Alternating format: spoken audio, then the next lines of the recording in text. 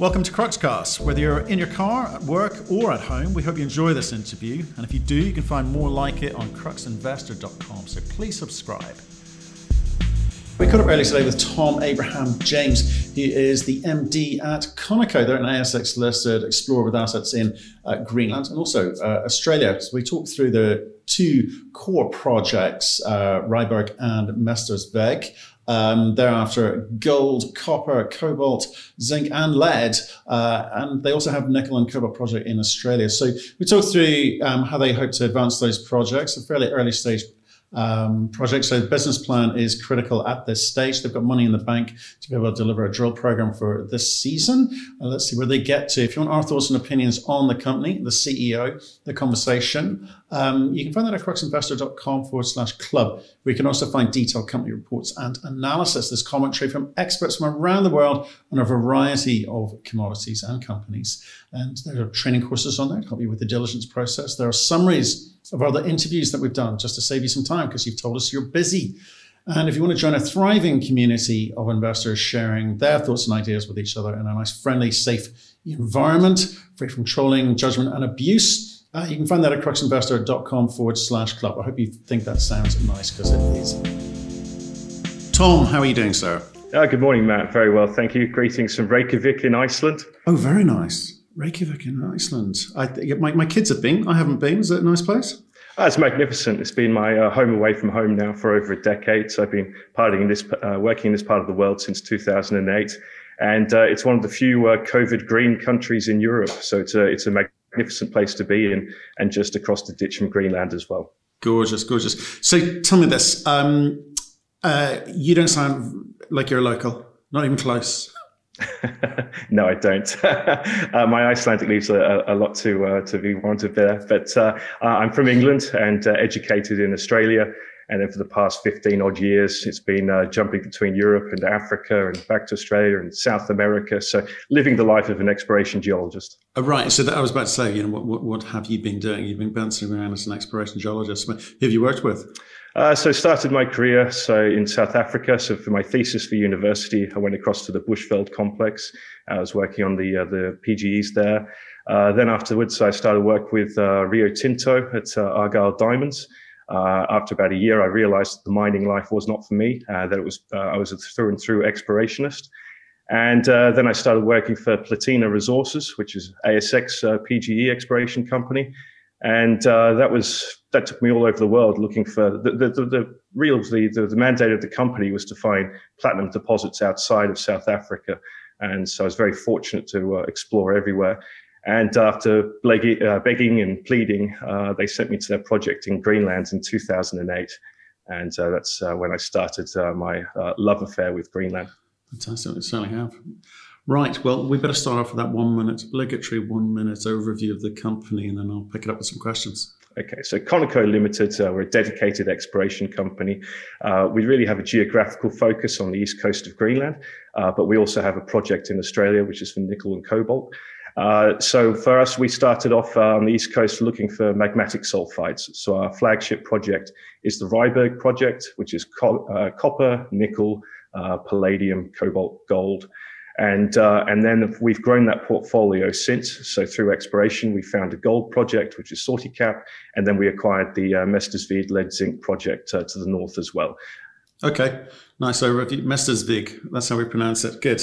That wasn't how I was going to pronounce it. Right, so let's start with what it is that you're trying to do there. I mean, you've got it's a relatively small story, 22 million Aussie. And I guess new to a lot of people as well. So what is it that you're trying to be, first of all? We're trying to be the one that discovers the next big magmatic sulfide project. So once again, this is Ryberg. So we've got a first mover approach in this location in East Greenland. It's got 4,500 square kilometers. And what we're trying to identify is something large. So by large, I mean high tonnage, high grade. I mean, what everybody's really looking for, but in a location that hasn't seen any systematic exploration. The first explorers that were there, roughly about the 1980s, they identified the mineralization, but they had about another 20 projects which they were looking at. And so it's really, I guess, neglected. And when I first went to Greenland in 2008 and walked across this particular location, I was blown away by the mineralization that's the surface. And it was extremely compelling, large globular sulfides staring at you. And so with that, I started up a company called Longland Resources. This is in 2017. So I guess the history of it is that I went there in 2008. We're working on a particular project called Skaregard, which is a palladium and gold resource. And I was very fortunate to be given a 150 square kilometer radius, or 150 kilometer radius around that project to find something new. And that's when I went into Ryberg and found the mineralization there. Then really dug into the geochemistry of it all, and then found some historic geophysics that had been done, some electromag. And it didn't look terribly compelling, but I didn't quite believe the data because you're seeing this mineralization at surface. So why does the geophysics tell us that nothing's there? So I got the data reinterpreted, and it turned out that the data had been incorrectly acquired, that it was effectively noise. And I was ecstatic at that point because then it brought that area back to life. So with the company I was working for at the time, they didn't wish to pursue that. They then started focusing on a different project, at which point I then found it was opportune to leave the company and then to go across and to start up my own company, Longland Resources. And that was acquired by Conoco last year in October. So I was very pleased with that. They saw they saw the potential that I saw of that particular project. And we've since done some additional work in the form of geophysics, more geochemistry. And then this year we're going out and drilling it, and so it's very exciting, and the geological story is very compelling as well. Yeah, and we'll get into that in a second. So let's deal with probably one of the first questions you're always asked, which it's Greenland. People have pictures of polar bears in their mind, and the whole kind of green thematic, very conscious of it. So. Do you struggle to get people to actually pay attention to this story? Because we've interviewed about it, maybe a handful of people trying to mine in country, and they've varying degrees of success. What are you seeing when you're working there? I'm seeing that the number of companies that are exploring in Greenland has increased. You're starting to get some of the major players there as well. So the largest license holder in Greenland is now Anglo American. That's just recent. We've then got, we're now the third largest license holder in Greenland, so I'm very pleased with that. So you're seeing people go out and doing, instead of going to known projects, you're seeing now people going out with conceptual projects, taking out large license areas like we are. And so I think that Greenland's definitely undoubtedly got large resources there that have been discovered, but each one has come with its own challenges, I think it's fair to say. So either there's ice conditions that are to be dealt with, or being close by to communities. For us, with our focus on East Greenland, we've really looked to address that with the geographical positioning, because there is no population center where we are. The nearest people to us are actually abroad in Iceland. So we don't have that, social impact. And from my point of view, mining operations, they're typically in remote locations. They are away, and for good reason. So we've taken that into account. With our Ryberg project, also in terms of the environmental side of things, we're not in a national park. We're not in an area of environmental significance. So we don't have those issues. Our footprint for exploration is also very small. So, for instance, this year for accommodation, we're using a vessel to come in and out. So we're not leaving any permanent footprint there. So all these things are being addressed, and then also looking at opportunities for, should everything go according to plan, energy. So how do we get a mining operation off the ground? There's being right next door to Iceland comes with significant advantages as well. We know that the large aluminium smelters are there. There's 3 due to their abundance of green energy, and perhaps that may play a role in the future as well. But what about the infrastructure there in terms of roads and accessibility? I know you're used to working remotely, and maybe, as you say, you're very well looking here. You're very close to Iceland for sure, but you still need to, when you're on site, you're still going to need some basic things like rudimentary energy. If you're going to be starting drilling, I mean, what are you going to be using there?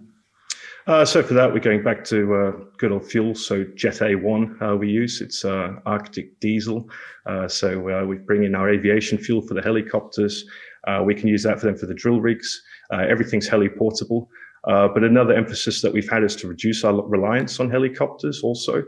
So with that, we've identified that this year we can use ATVs to get to site as well, and also skid-mounted or tracked drill rigs. So we have those going in this year. So the hope is that our reliance on helicopters will be greatly reduced and therefore reduce the drilling cost as well. Otherwise, we've got an abundance of fresh water where we are. There's plenty of aggregate material. There's an airstrip that's there as well. So you've got quite a large flat area. We've got deep water fjords that are protected. So you've got the key ingredients, but as far as existing infrastructure is, that does not exist. Even to the point that with data for doing geological research, there is no regional geophysics where we are. And it comes with its own difficulties, but also created the opportunity. If all that data was pre-existing, then we may have been beaten by somebody else to get to this location. So we're putting a lot of investment in to provide, regional data sets this year. It'll be the first time that geophysics has ever been flown. So there's pros and cons of being remote. Yeah, there is. And if I look at some of the Canadian companies we've interviewed, perhaps, much further to the north, and people worry about the eventual cost of, mining operations there. And that's a part of the consideration for whether or not they invest. So you talked about looking to Greenland, to some of these aluminium smelters and some of the solutions there. But so what sorts of things are you thinking about or imagining? I'm imagining with our proximity and the increased collaboration between Iceland and Greenland, that quite potentially we'd be looking at doing minimal infrastructure in Greenland itself and then doing the processing in Iceland. That's one option that could be explored. Then also for workforce as well. So obviously we'd be looking to employ Greenlanders, but then also get the Icelanders involved as well. So obviously a highly skilled workforce. And also the workforce in Greenland is coming on leaps and bounds. They've got the mining school that's there now, which is very well funded. So I think that in terms of the personnel, we don't need to look further afield than where we are at the moment. Definitely. And what about seasonality? How does that impact your ability to do work now and moving forward when you get into development, when companies, try to get into production? Will that affect things greatly, costs or ability to actually do any work? The limiting factor now is this year we're embarking on a larger field season. And so the limiting factor is energy, is bringing in the fuel. So we're looking at the window to bring in. So that starts in June. The reason we're doing it in June is that's when you can get in without a nice class vessel. You can get in with a standard vessel.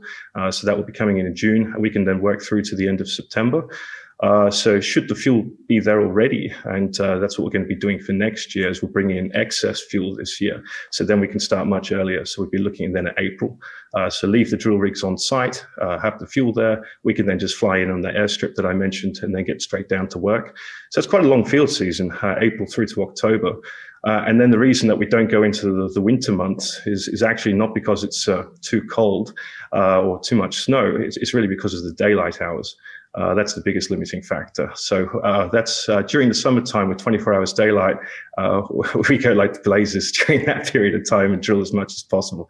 But then with a mining operation, then it's quite different. So then we'd be looking at 365 days a year operation. And it's not just because we believe it's possible, it's because we know it's possible. So our Mestersvik project up further to the north, which is 72 degrees north, that particular project used to be, it was East Greenland's only mining operation, and that operated for 11 months a year in the 1950s. Now, if they could do it then I think we'd probably add the extra month with the technology that we have now. Fantastic. Okay. Look, and one final thing, just in terms of the jurisdiction component, there's an election coming up, which may or may not hinder your ability to get permits and licenses in a timely fashion. So what's happening there at the moment? What do you know?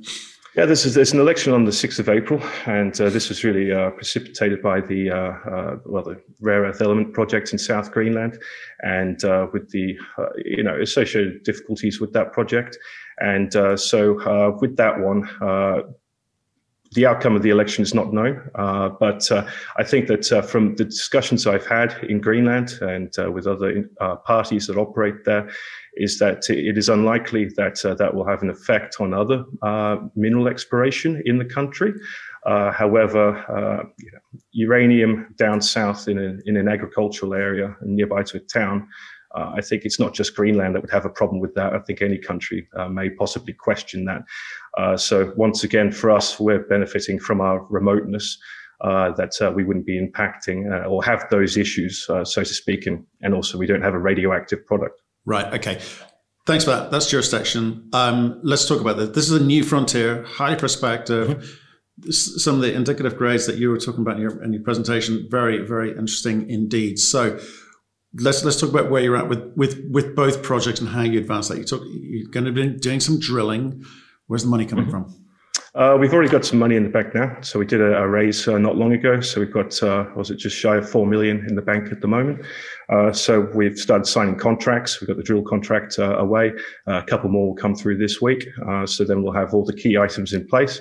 So with it, the main focus will be on the Ryberg project. That really is, it's the big one. It's got the most potential. And then with Mestersvig, actually, we've just increased this is Mestersvig being further to the north. With that one, we've just increased the license area. We started off with about 180 square kilometers. We're now at 1,800. So last year, we saw something there that was very much of interest. And that is vastly underexplored large intrusion. With that, there's known rare earth elements there as well. So the mineral xenotime's been recorded, a few other bits and pieces, highly prospective geology. And once again, no real work's been done apart from those surface samples. So I think it's fair to say that we'll have a look at that. Okay, so you got some money in the bank. Can we talk about Ryberg? How do you, as an exploration geologist, or was the company leading the company, go about building out, usual CEO phrase, value for shareholders, and actually tell us why you're doing it that way, if you don't mind. So I'm really interested in the thinking. Yeah, sure. Okay. So this, if you forgive me, I'm going to delve into a little bit of geology now. But really what it is, it's just a fascinating location. Is that if you look at, say, and a lot of people looking for magmatic sulfides then start to quote Norilsk or Sudbury or some of these famous big, large systems there. But for us, it's difficult to avoid talking about Norilsk because the geological setting is incredibly similar. So back in 2008, when I first went to that location, what we saw was these large sulfides at surface. We know that the grades of those are quite good. So we've reported 2.2% copper, 3.3 grams palladium. But it's also, these are not just the pure sulfide that is being diluted by the host rock, which is around them. So we've done some work on the tenors of the sulfides themselves. They're higher grade again than what we've reported.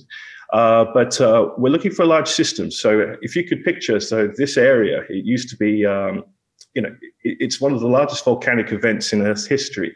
So the sheer amount of volcanic activity there, you're getting 9-kilometer vertical thick piles of basalt. So this is very much like the Siberian traps, the Deccan traps, one of these huge events in Earth's history.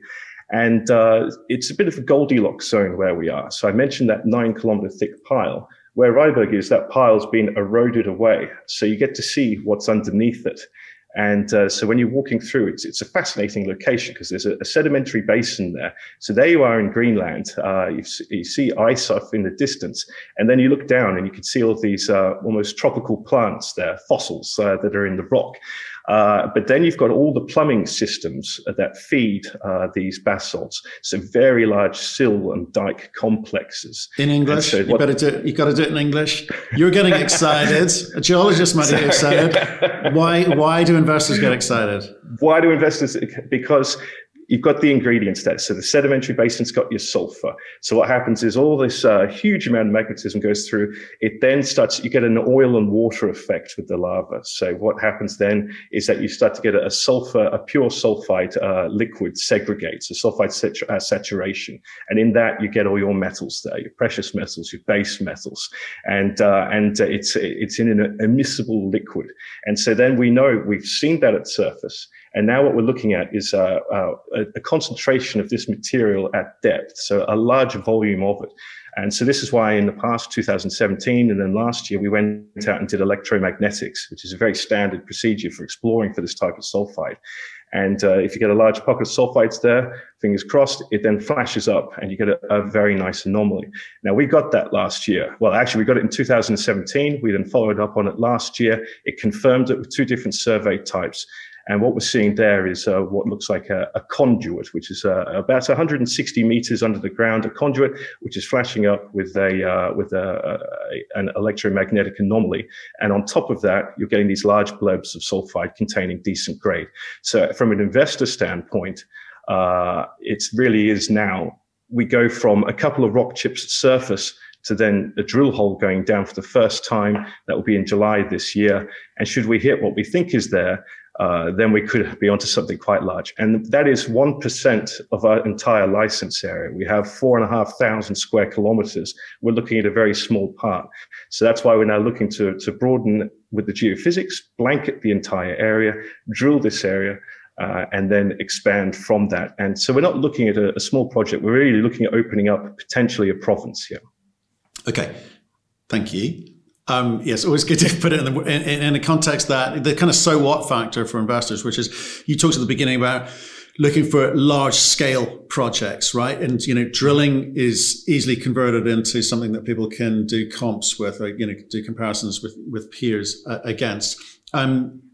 $4 million isn't a lot of cash, so you've got to spend that wisely, right? You've got to be really, really focused. So Mastersvig is something that you're going to be looking at, but you're not going to spend a lot of time and money on. And even Ryberg, it's a big land package. So what precisely do you think you're going to be able to talk to the market about? What are you hunting for? What's going to get them excited? Because you've got to get this balance between good, nice headlines, which people understand, and good geology.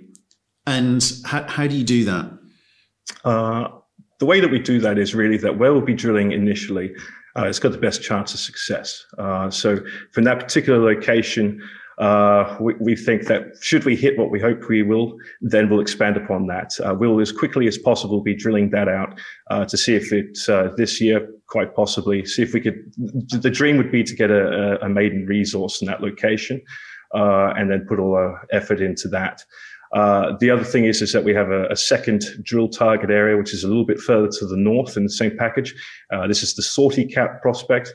This is a discovery that was made by pure chance.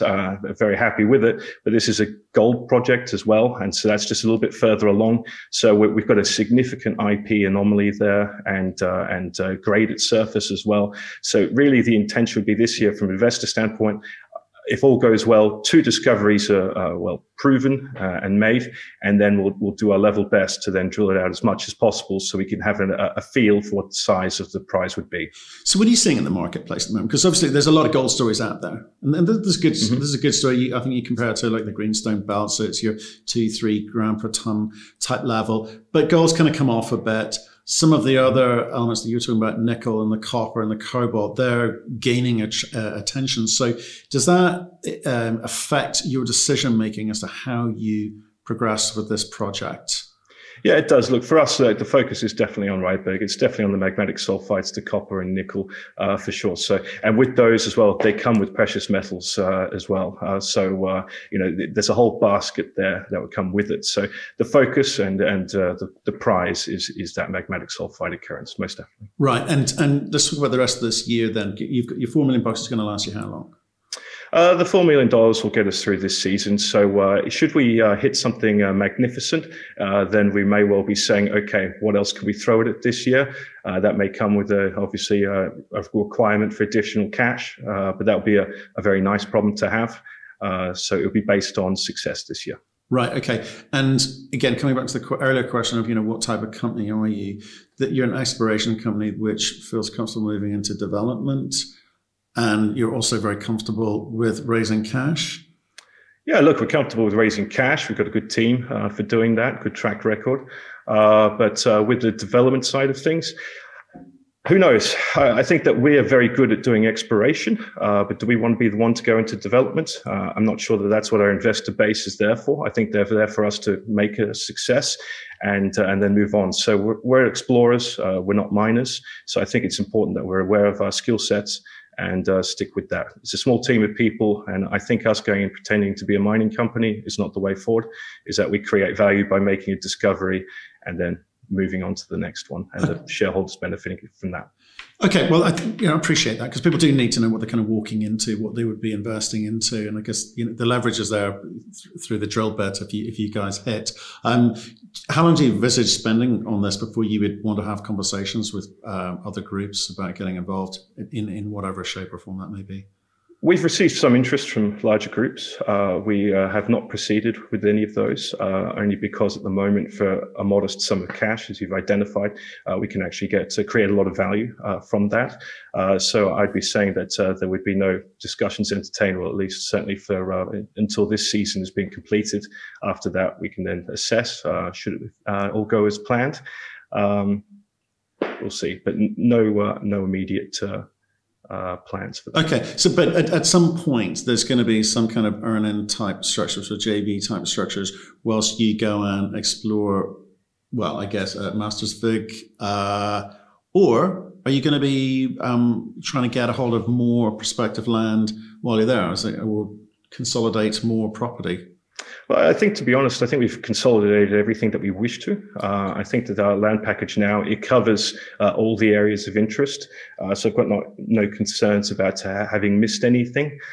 So we do have a sizable land package, that's for sure. So we could, I mean, this year we'd be drilling, as I say, only 1% of the total license package. The rest of it remains open. So I think it would be folly to run off and do something before having adequately looked at the rest of the area before giving it away. Interesting, very interesting. Well, look, Tom, I appreciate you coming and telling us that story. Lovely news story. Sounds like obviously you know the Greenland jurisdiction reasonably well. You know how to operate there. I'm intrigued to see what you can do this year. I mean, do come back on and let us know how you get on, certainly with the drilling component. It's been a pleasure, Matt. Thanks very much for having me.